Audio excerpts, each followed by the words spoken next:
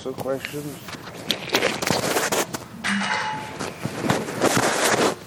Questions in the basket, that's why they call them basket cases. Permission to overturn the bottom one up? Yes, of course. Pity yesterday's first people. And I have one on the top here. Here we go. The questions. Dear Ajahn, this afternoon I was meditating in front of the beautiful pond behind, I don't know behind where, it must be behind there, for about an hour. Then suddenly I noticed a bright orange-red colour flash in front of my eyes. Initially I thought it must be sunlight, but when I opened my eyes to check, it wasn't. There was no sunlight at all. I shut my eyes and continued to meditate. The bright colours came again, and that moment I was feeling calm and peaceful, not scared at all, nor too excited. I am not sure if that was the nimittas.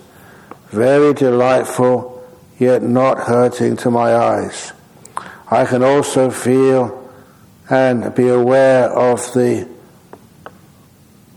surrounding chilling wind beating on my face and birds chirping. It was a wonderful experience beyond words. Please comment. Why should I comment? That was nice. Almost certainly a nimitta, because nimittas don't happen when all the other five senses have been totally shut down. That's a job of the jhanas, when all those five senses are shut down. That's just a nice light, a nimitta, your meditation is going well. And I'm very happy that you did that in front of the lake, not just in the hall. There's many places where you can meditate when the body feels peaceful and happy and content, and you close your eyes and you see these lights. They are very beautiful. And so that's almost certainly a nimitta. But be careful, because if you try that again, you think, I'm going to sit by the lake and get a nimitta again. Sometimes, because of expectations, it doesn't happen. But also, sometimes they happen because you don't expect anything. It kind of surprises you. So well done. It's really beautiful. It's wonderful. So when those things happen, please enjoy them. You deserve them. And that's one of the reasons why in this hall over here, I did argue with the architect when he first designed this. Can we have a hall without any windows? We have electric lights. And he said, no, there's regulations. You have to have some natural light coming in here. So we had his windows up high. But as soon as we had his windows up high, I made sure we installed shutters. So when you put the shutters down like they are now, it means that the sun doesn't come into this. Well, it comes in like reflected sun, but from the east, the north, the west, that's where the sunlight would normally come in. It can't come in here. So if you see a beautiful light in this hall, no doubt at all it must be a nimitta. Sometimes, even then, people have doubts. So we have these iPads you can put on your eyes to make it absolutely sure you can't be seeing anything with your eyes. It's just a mental object. And those mental objects, especially the nimittas which people see, they are very beautiful and very relaxing. And you can first start seeing them when there's still some sound or wind feeling in the body, but it's not disturbing because your mind is getting strong. The five senses and the sixth sense, the mind, the five senses are usually so dominant. When the five senses get subdued and your mind gets energized, it comes to the point there where the mind is stronger than the five senses. So you can still perceive sounds or or physical feelings, but the sounds don't disturb you. The physical feelings don't really disturb you because your mind is very strong. Make sense? Okay. What's the difference between mindful awareness and being so relaxed you might be asleep? And so, P.S. Ache to be here. No, it means ace to be here. In other words, someone's enjoying themselves. Mindful awareness and being so relaxed it might be asleep. The way you know that it really is mindful awareness and not sleep, the best way is afterwards. How do you feel? If you feel kind of relaxed but not bright, that is a bit of dullness. But if you feel it's really sort of, whoa, that was nice, then that's a sign that was mindful awareness and being really relaxed. It's not asleep at all. Because if you get into some nice meditation, and it's nice and peaceful, it does have that afterglow afterwards. Sleep, you may feel relaxed, but not the same as when your mind has been empowered.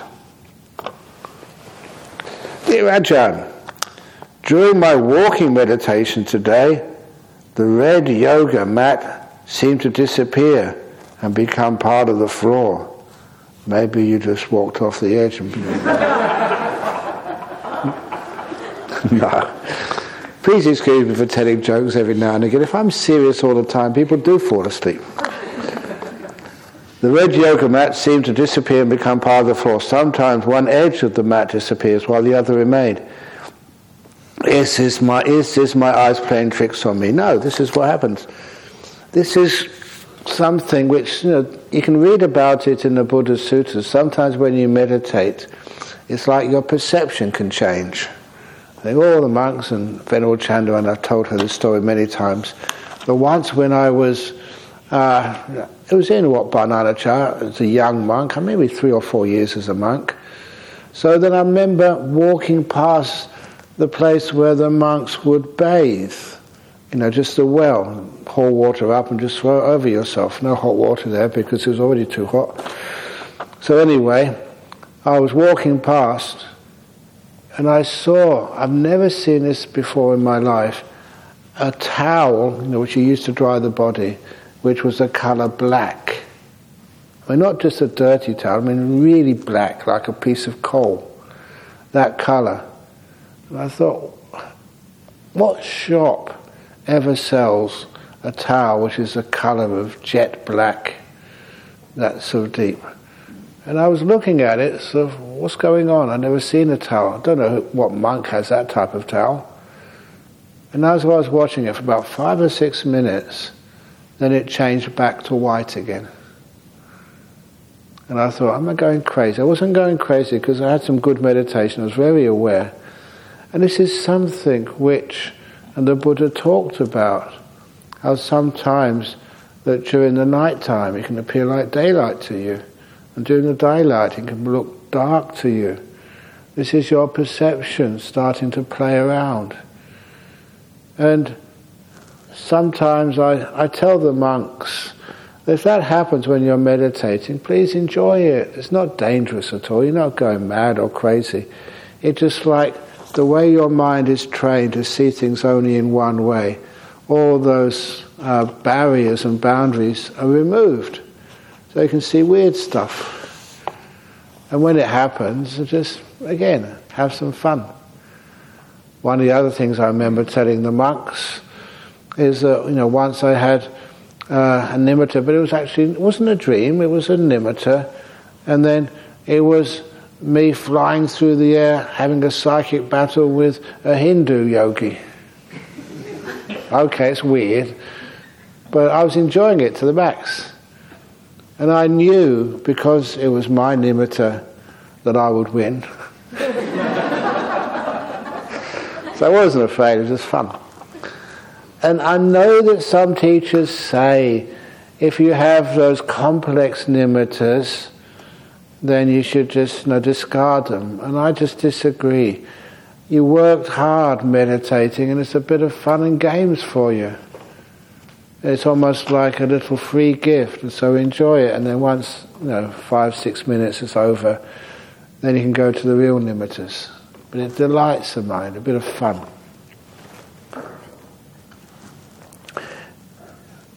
Yesterday morning I sat in the meditation hall and thought, what a lovely room. The light from the windows is like a cathedral coming from high. It's even better than a cathedral because we have huggable teddy bears, not cold stone statues. But now a lot of window shutters are closed. I am content sitting in a cathedral or a darkened room, but I am more content in a cathedral. You can't please everybody.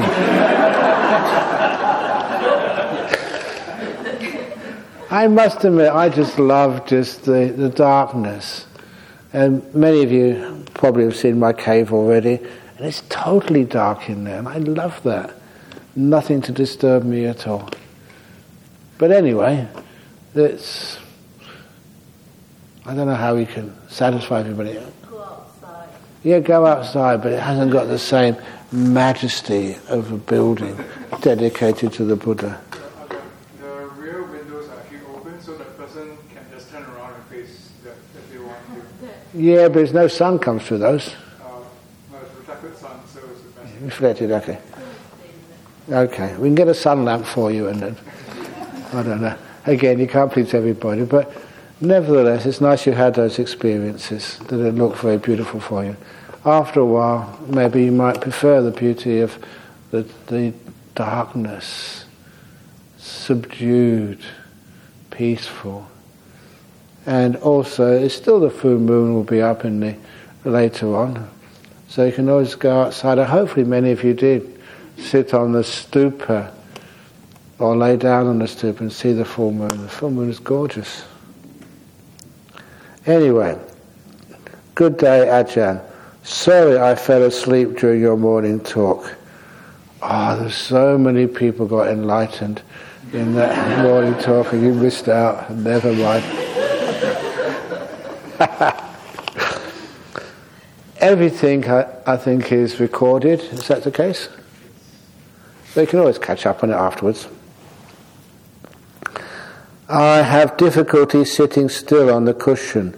Tried sitting on the chair, which is more comfortable. Even after several retreats, my meditation practice is still very shallow. What is your advice to deepen my meditation? I try to be kind to my body and mind. Headway is still stuff. And just keep on being kind. After a while, it's as if your mind has had enough with sleep, and it can sort of brighten itself up. Number 2, don't always meditate the same way. Otherwise it just becomes habitual. Try doing different things in the meditation. I think I've mentioned to people before that seeing that problem, I developed what I call the backwards breath meditation. And I'll now demonstrate it for you. So first of all, close your eyes and just notice 3 breaths, in, out, in, out, in, out, in, out. And after the 3rd breath, open your eyes.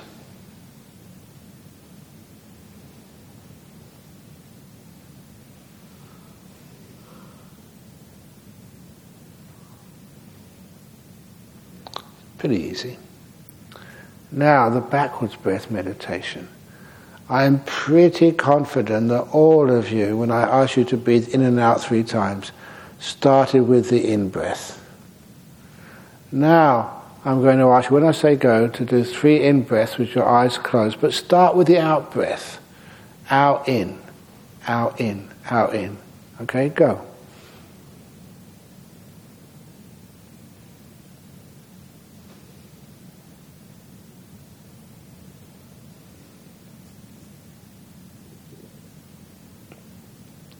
It actually feels different. Even though there's no reason why it should feel different, but it does. So when you have that little bit of innovation, doing things in a slightly different way, it's amazing just how more interesting it becomes. And if that doesn't work, I think PJ knows the next thing I'm saying, is then you can do like 3 in-breaths to 1 out-breath.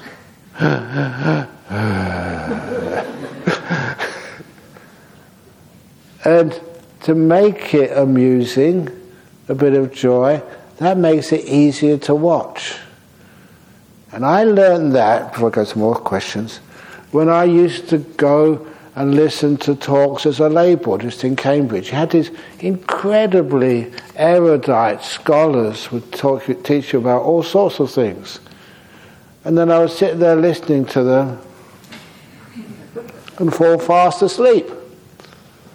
And even my mate I've told you about before, Bernard Carr, he was, I think, the secretary of the Buddhist Society in Cambridge, and he was the guy who was also one of the close associates, I mean really close, of Professor Stephen Hawkins. He's one of my mates, this Bernard Carr. He came here to one of our conferences recently. And anyway, and when I told that to Bernard, he was saying, yeah, it was just really embarrassing. He was the secretary, so he had to introduce the speaker that night. And here's the speaker, Christmas Humphreys, who's a High Court judge, and then he would fall asleep as well. And because he was right in front, that was very embarrassing. And so I noticed that one way to let people listen to your talks is, make it funny sometimes. Tell a few jokes, or just make it sort of amusing. And then people would actually be hanging out for the next joke instead of going to sleep. It was a skillful method of teaching, and it got people's attention, and they actually enjoyed, those talks. And those of you who have gone to see me over in Bodhinyana Monastery, sometimes when people bring dana, they bring their kids as well. And kids get so bored going to religious organisations when all they talk about is Four Noble Truths. Yeah, it's good to know the Four Noble Truths. So very often, all the Anagarikas know this, that often I ask the kids, you go to school? I say, yeah. What's your favourite subject? And sometimes they say maths. So I ask them, I'll ask you, I could do you a test. 26 sheep in the field. 10 die. How many survive? And they say 16. I say, that's wrong. 26 sheep in the field. 10 die. How many survive? And the answer's 10. I say, it can't be. And I said, look, listen carefully. You make the place interesting. I say it slowly, 26 sheep in the field. Oh, trick question. Of course it's a trick question. It makes it interesting for you. And that means that people want to come back to the temple and listen to nice stories or jokes. Crikey, I better stop this. I remember just on one of the retreats I gave over in Phuket somewhere for the Buddhist Fellowship or the Bodhinyana Singapore, I don't know what you call yourself, all the same people, but they call it different names. I told the story of the coffin ghost. She still remembers it. She's been talked of. Shall we do the questions or the coffin ghost? On this retreat? Here also. Yeah, on this retreat. I did it here, the coffin ghost. Bump, bump, bump. Oh, I did, okay. See, I'm so traumatized by it, I'm in denial, I never said it. Okay, here we go. Dear Ajahn, particular episodes from my past connected to current experience and pivotal outcomes are replaying in extreme detail when I meditate. I feel as if this processing needs to happen to come to terms and more to be in the now. Should we otherwise disregard past replays? And it's a good question because the answer is yes, please disregard it. Because what happens once your mindfulness starts to increase, and because you're more peaceful, and you can focus better, and then you can replay those past episodes with far greater detail. And you can actually see maybe solutions. But what happens is your mind is getting peaceful, wonderful. Don't pause on that feeling that you can understand things more deeply. It's one of the things which is in one of the suttas where the Buddha said the obstacles to deep meditation, and the most refined of those obstacles to deep meditation is called thinking about the Dhamma. When I first saw that, I thought, hey, this can't be right. That's what you're supposed to do, to get enlightened. And of course you looked at it, it's what the Buddha said, and you realize what he was meaning. You're getting so close to a very still mind, which will create immense wisdom, because you've got different data and a stronger mindfulness afterwards. And sometimes you waste that just thinking about all sorts of Dhamma which isn't powerful enough. It's like I've given myself some of the most powerful Dhamma talks just before getting that deep sense of stillness to get into a jhana. Amazing talks, but totally rubbish. It's like the last little bit of deceit, thinking that you can find enlightenment or real wisdom when you can think so clearly and see so clearly. But the problem is you're only using what you've already known. You're inferring a few things, but you haven't got those powerful insights which really just knock you upside down. Because they're really deep insights, and they do really transform you. It's not just, I can understand that now. Wow, why haven't I ever seen that before? This is amazing. It totally transforms you. So that's why I understand totally what you mean. You can, if you want, just play there for a little while. But when you are peaceful that way, see if you can get that little bit more peace by discarding your past. You don't resolve the past that way. The past is endless.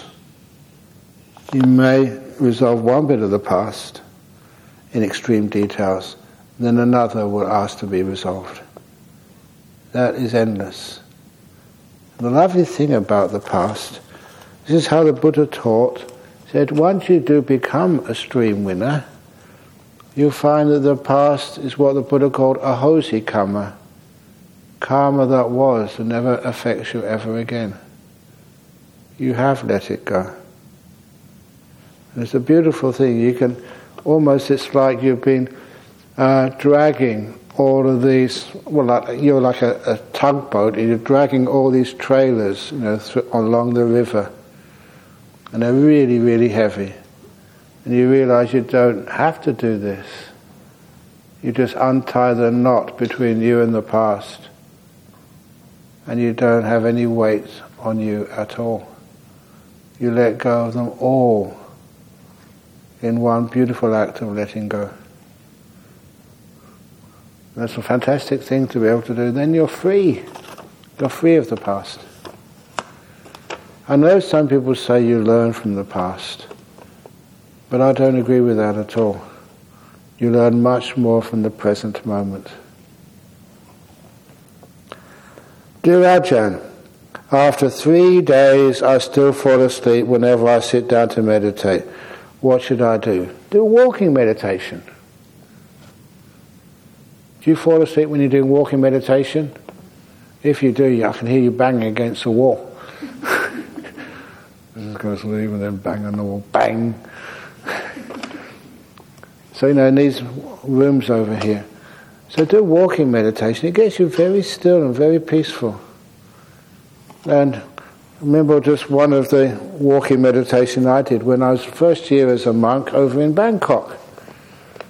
I remember just walking in this hall. It wasn't even as big as this, and I had a grandfather clock there. And when I would do half an hour one way and half an hour back, it wasn't forced. Because I was watching the the feelings, the sensations in my feet, they became so interesting. I was just lifting, just one foot and seeing just how it lifted up. It never lifted straight up. My feet lifted up and went back a bit. And then it went forward in an arc.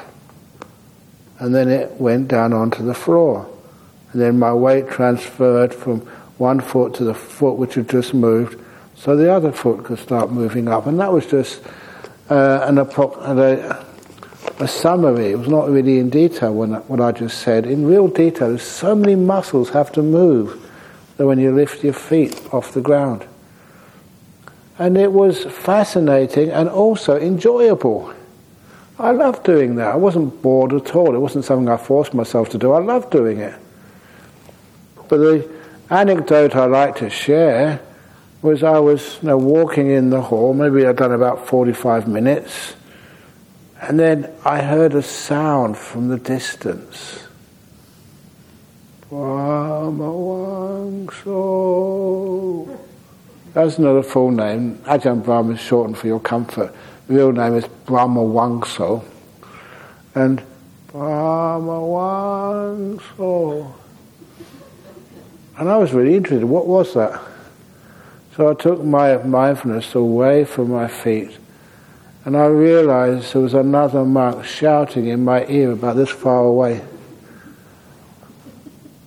And then he was kind because he knew what meditation could do, this monk, and so he wasn't sort of shaking me, he was just trying to get my attention.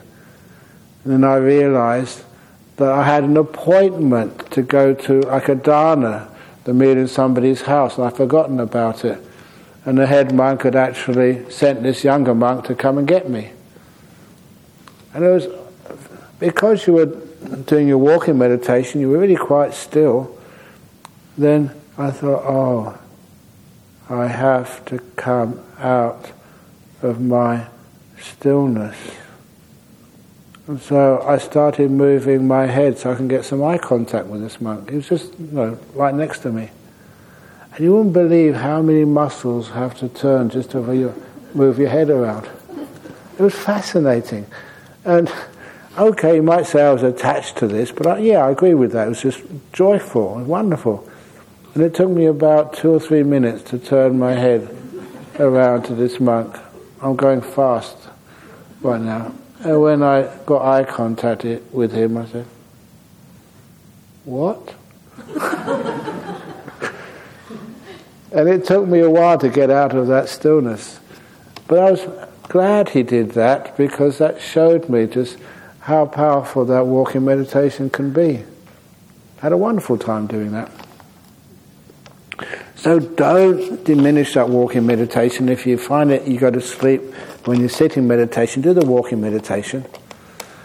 There's also, I must admit, that sometimes I feel sleepy in here, and the reason is, I know it very well because to me it's warm in here. I know many of you like that heat, and again you can't sort of get it. Well, sometimes I thought we can have individual air conditioners. They can come down right in front of you and you can have your own sort of temperature. But no, that's a bit too complicated. But you can always go to your room. And in your room, they've got heaters in there, haven't they? You put the heater on if you're cold. You can open the windows if you're hot. You can adjust the temperature just for you. And it's also, if it's cold, you put sort of a blanket on it in here. I said, I can't, and if it's hot for me, I can't take my robes off. That is just. But in your room you can. No one will see you. So at least you can have some comfort there. So please, in your room, try meditating there and get it not too hot. You don't want to be really chilly, but just when it's a little bit cold, it wakes up the brain. So you can try that. Dear Ajahn Brahm, I didn't say dear, say hi Ajahn Brahm. The nimittas often seem to appear in between my eyebrows, yeah. It contracts a little and expands, contracts and expands even bigger and wider, like a consistent explosion in the form of luminous white light. Sometimes the light appears to be in a calm and stable. There is no light or sunlight coming from outside manner, which covers the mind view, unlike the explosion of nimittas. Please correct me if I'm wrong. That's good enough. Can you share with us how does or what is the event that could happen when one enters the stream? Is it the understanding of impermanence and the Four Noble Truths that penetrates so deeply into the person's mind, which occurs in a continuous way on several occasions but with a very short period of time? So what happens is once, you do need quite a bit of stillness and insight starts to come. And the best simile which I can give is just like an explosion happens in the mind. Maybe it's because I'm male and just use male similes or male metaphors, but it's like a huge explosion. And many of your old ideas get blown up. But the problem is, it's just after the explosion, it's like there's smoke everywhere. You don't know just what sort of attachments have been destroyed and what still remain. So that's why you have to wait a while until everything settles. And then you can see just what is left. But that's one of the reasons why whenever these events happen, you know they're powerful, that something has happened and occurred. The afterglow, for want of a better word, wow, what on earth was that? And then after a while, you can see when things settle, you can see what's left. So at first, you can never be sure. Just like that time, really amazing meditation and insight. And I thought another enlightened monk in Thailand. But when that monk mixed those 2 curries with my 1 meal of the day, oh my goodness, I realized I wasn't in that story. You have to take a time for things to settle down before you know what has been totally destroyed and never will rise again, and what is still there. So that's what the event is like. Wow. But even in that event, okay, I realised I wasn't enlightened. Still, it's all great assistance. Many things were destroyed, but not enough. And this is actually what happens. Lastly, can a high-functioning... excuse me. So even I get tired in here. Too warm for you. Yeah. Lastly, can a high-functioning autistic person, if practice and meditate the Dhamma correctly, be able to meet the Dhamma again in their very next life? Don't see why not.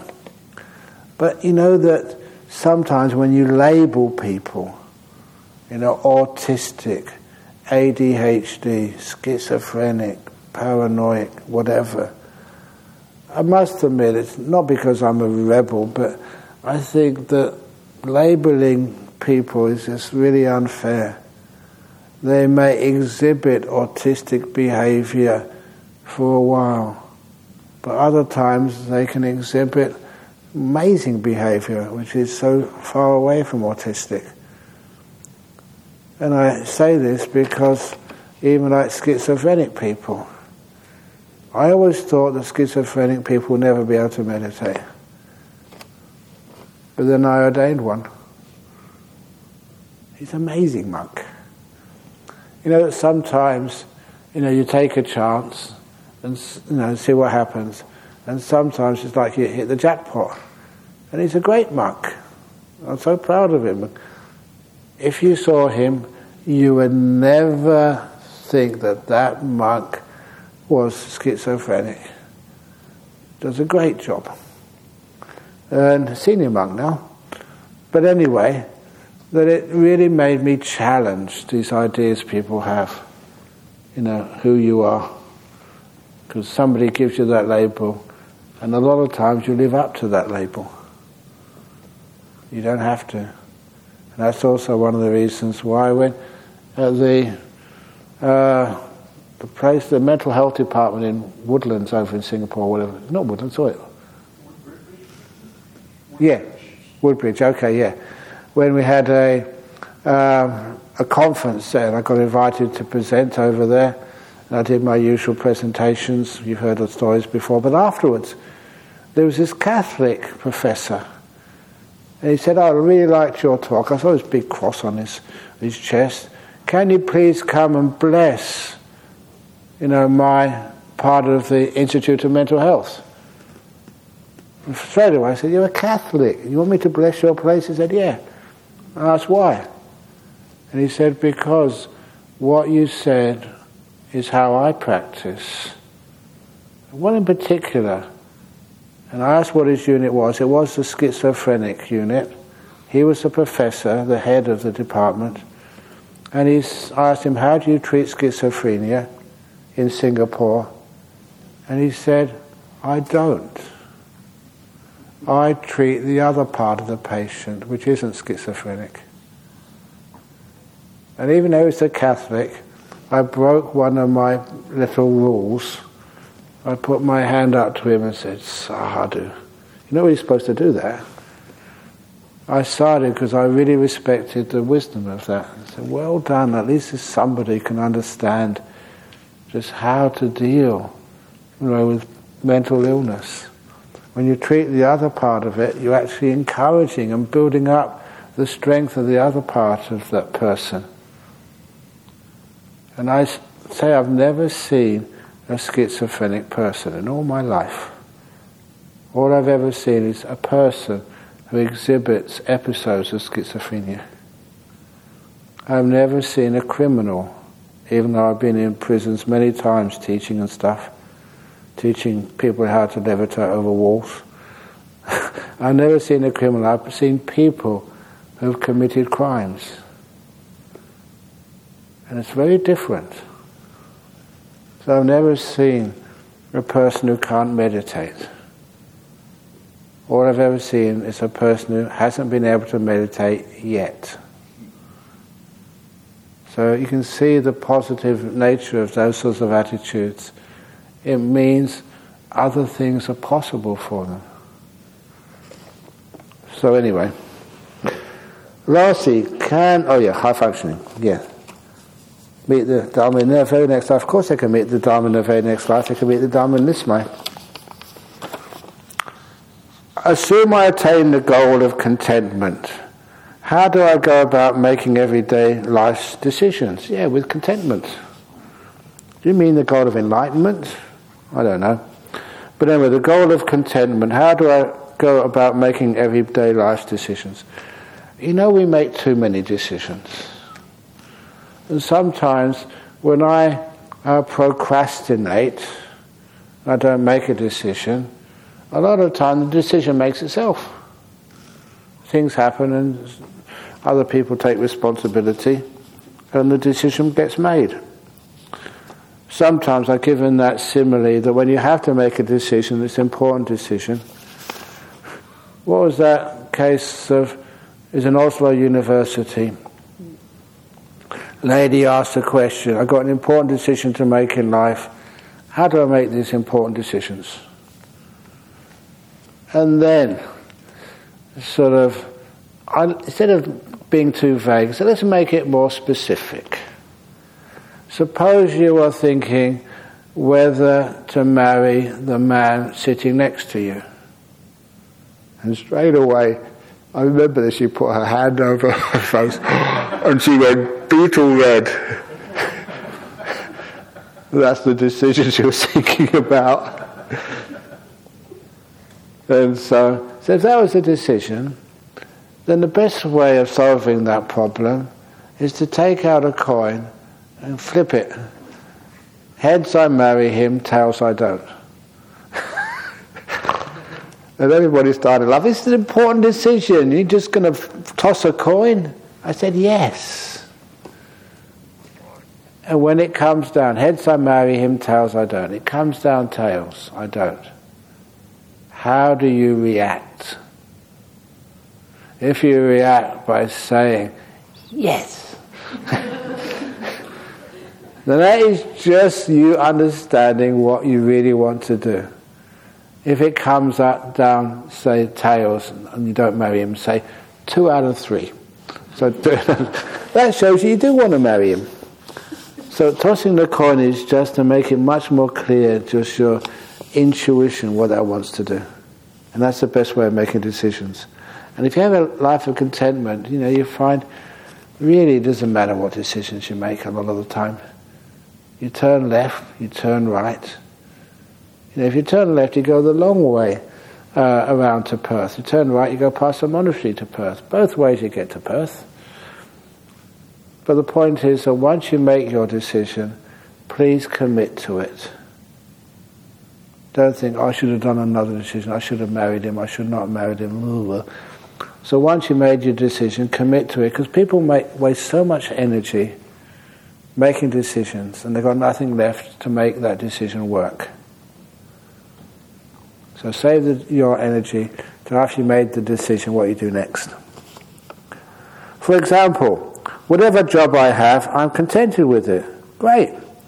Now someone else comes along with an objectively better offer, better pay, environment, people. Do I take the job? Toss the coin. I really mean that. I recently started trying to learn some basic Pali. Do you have any recommendations on studying it? So far it is very enjoyable. Excellent. The thing which A.K. Warder, Professor Warder kept on saying, that if you're going to be learning Pali, read the suttas, even if you don't understand every word. That's actually how you learn. You don't learn words, you learn phrases and how they're actually said. You learn some basic Pali, but then you can actually start getting up these sutras in Pali, and you can understand some of it. And that really encourages me when I started reading, hey, I can understand this. And that gives you the encouragement. You can always go and see someone else's translation to check yourself, but it gives you encouragement and also sometimes inspiration. You read these things, you can see things I haven't seen in that Pali. Wow, now I get to understand this stuff. So remember also the unit of language is a phrase, never a word. And that really helps. I might say to you, good on you, mate. What does that mean? You're not my mate, I'm not married to you. Good on you, I can't put good. Good on what? If you analyse that phrase, it's totally meaningless. Good on you, mate. But nevertheless, the way it's said is what is beautiful. I remember the story of one of the Vietnamese boat people who came to Australia many years ago. And when he came, amazing that he made it here. And when he actually arrived to Australia, sea dry land, and then he was just really tired, had nothing with him, I don't even have the shirt on his back with him, it probably all ripped up by then. The first people he saw coming in by boat were not immigration officials at an airport. The first people he saw were these 2 Aussie fishermen. And they shouted out at him, so, welcome to Australia, mate, have a beer. And even though he was a Buddhist, it was just the words of welcome and the joy, not so where you're from, have you brought anything with you, and there's all of that demeaning conversation which you sometimes have. Even I have sometimes when you come into an airport. I'm Australian. What have you got under your... Is that a suicide belt? This American immigration official asked me this. I said, what have you got under your robe there? I said, it's just fat. He said, I had to ask, I thought it was a suicide belt. No, it's only fat. He said, same thing.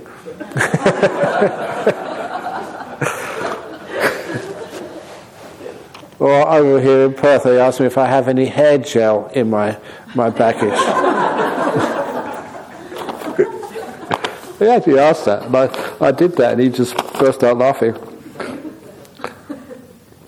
There is a lot of encouragement to seek bliss. I like this. When sitting, how do I approach strong emotions that arise, like grief, rejection, envy, anger, and pain? These are great obstacles to bliss. You've got grief. Remember, just grief is looking at what you've lost. It's obviously something you've loved, so just look at what you've had. I keep on saying that to my father. This is a wonderful father. So when he died, I felt like giving him ovation, the end of a concert, but it was a beautiful, beautiful concert he gave, only 16 years. And even today, sort of I have that bliss when I think of him. Rejection. I was rejected from my colleagues Wat Pah Pong when we were ordained bhikkhunis. That made me so much more free. I didn't have to, just listen to everything they said and follow them, even though I thought it was stupid. So now I was free. Rejection is marvelous. It makes life much more simple. Envy. Sometimes, why do I want to envy someone? Do you want to get a better job with more salary? Is your pay not enough? Honestly, if you get more salary, you get a promotion, it's still never enough money, but it is guaranteed much more stress. How much money do I earn as a Buddhist monk? How much money does Ayya Chanda earn as a bhikkhuni? Nothing. But I'm sure you still envy us. And anger and pain. Anger again is, what are you getting angry for? Somebody else has done the terrible mistake or the terrible thing. They've hurt me or they've taken things or whatever. We had a robbery at Bodhinyana Monastery some years ago, quite a while ago now. A burglar came into our workshop, this is our workshop, and took some very expensive tools from our workshop.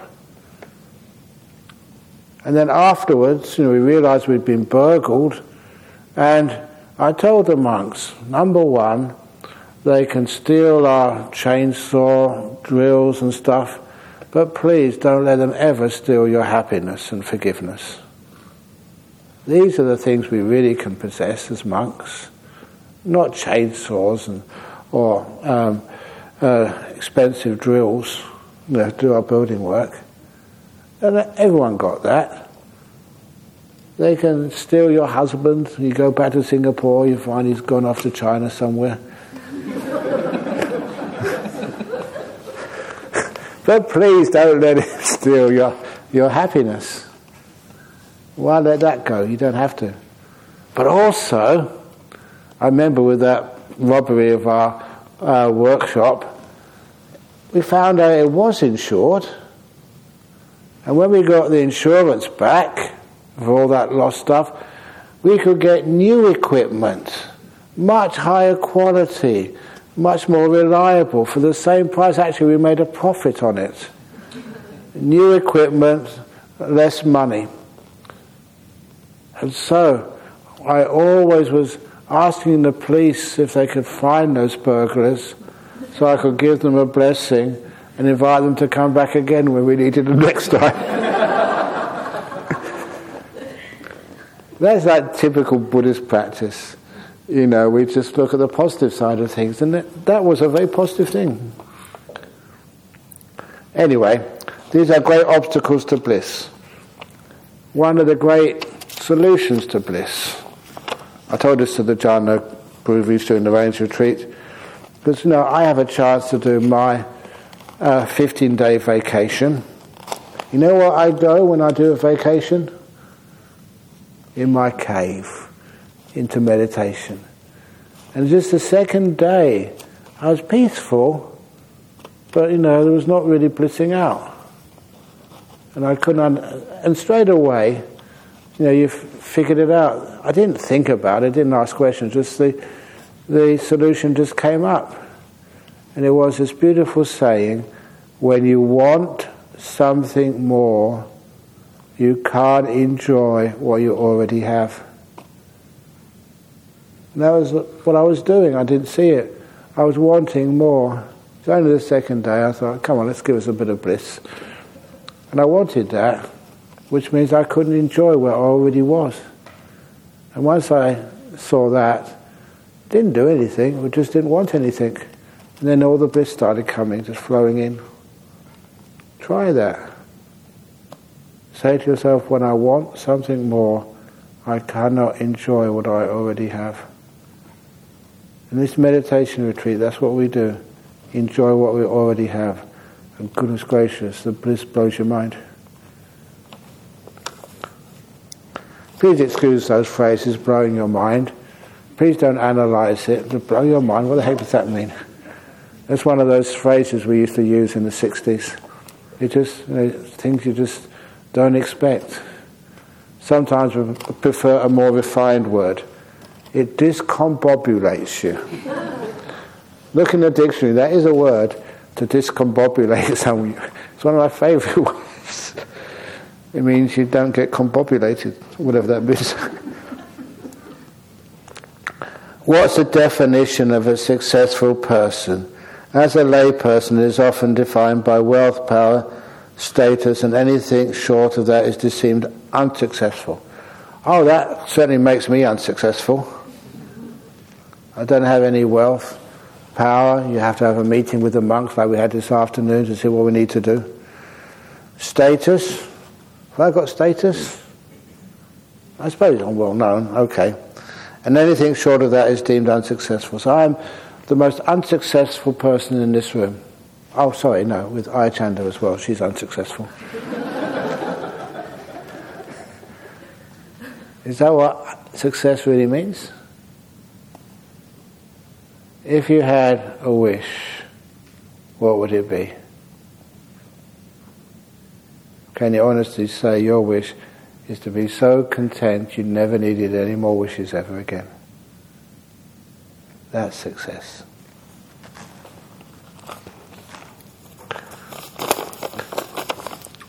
You know, I was successful when I was at university. I passed all the exams. But then I found, hang on, when you pass one exam, you've always got another one to do afterwards. You know, you get a BA, then you get an MA, then you get a PhD, then you get something else to add on to the PhD. It never ends, seeking success. And how much money do you need? Just another zero. I like the word, you put another zero in the end of the amount of money you have in the bank. It's telling you something. You're adding zeros, you're adding nothing. The same with cell phones. Why do people have cell phones? What does a cell phone mean? You're putting yourself in jail. And to emphasize that, you can see the bars.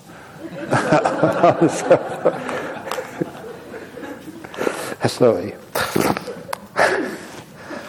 For a novice meditator who can't get into deep meditation yet, is there any point doing so, but doing 5 or 10 minute meditations? Oh yes. Is a 30-minute meditation better than 3 10-minute meditations? Depends. You can't compare. If you have... The thing to do is when you're meditating, if you have, doesn't matter how much time you have, just enjoy it. And when you feel it's time to come out, just ask your mind, mind, do you want to come out? Is it time for you to come out now? Or do you want to carry on? And quite often my mind says, why come out? It's enjoying itself, so carry on. So even this retreat, you know, the lights go out or PJ turns off the amplifier in another 4 minutes. But you can carry on if you wish. So sometimes don't be a prisoner of time.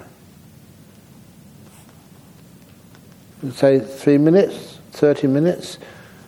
don't think about the length of time, but the quality of that time.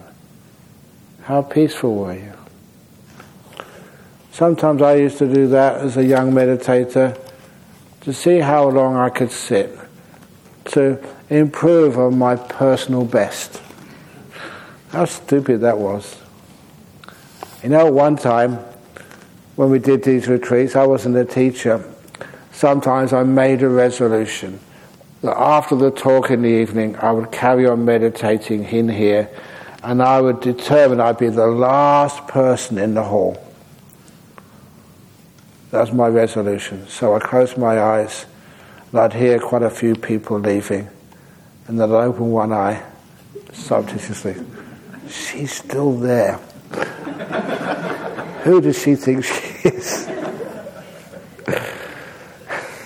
And I closed my eyes. She's still there. How stupid I was. And even on the walking meditation path, sometimes you see two people, they're walking next to each other, trying to see who's the slowest.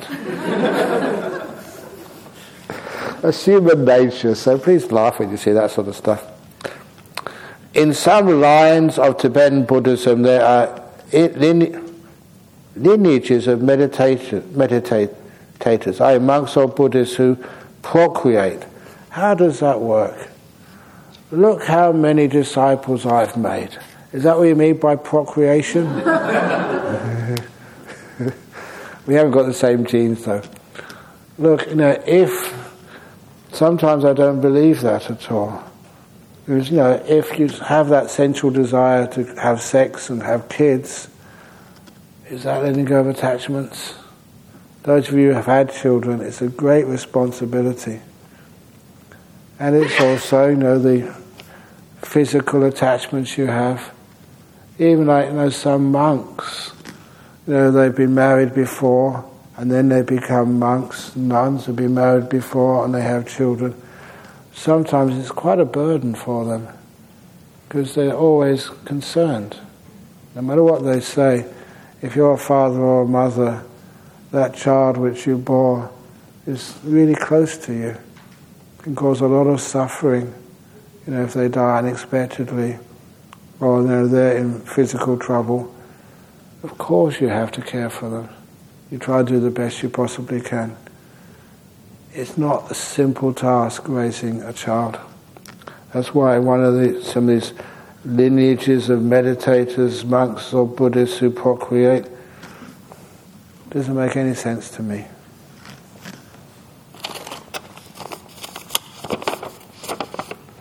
Ajahn Brahm, are there enlightened beings who are alive today? Yes. How can we identify the enlightened beings? Serve them a curry they like and mix all the other stuff in. Send them to an island, and when they make this beautiful calligraphy, just put 4 farts on it. You can't actually tell who is enlightened, as I said, but you can certainly tell who isn't. So that's the best way. Will enlightened beings die like all of us and reside permanently in the heavens? No. Enlightened beings have had it with being in heaven. Been there, done that. So the enlightened beings vanish. The simile was, there was this is Agiwachagota Sutta. There was like a lamp with a flame. And then the Buddha said, that flame, does that flame exist? You can see it. It can warm you and give you light. What actually is that flame? That flame is the coming together of 3 causes, 3 supports. The wick, the wax, and the heat. When you take any of those 3 causes away, the wick is all burnt out, the wax is all used up, or as I usually say, the wind blows out that flame. Where does the flame go? If it's been a good flame, well behaved, didn't burn anybody, Is that flame going to go to the heaven where all good flames live happily ever after? Or if it's been a bad flame that's burnt people, is that flame going to go to the hell realms, which are always supposed to be fiery? Doesn't make any sense, does it? When the cause is finished, so does the result. The flame just disappears, gone. Enlightened beings die like all of us. What happens? The causes have gone. That stream of what we recognize as a being ceases. Where does it go? The same places where flames go when they nibbana. The question doesn't apply. The last question here. Are you an enlightened being, Ajahn Brahm? I'm terribly sorry, but it's 2 minutes past 9, so I can't answer that now. Okay. So we've still got some questions left, but I think about the same number of questions from last time.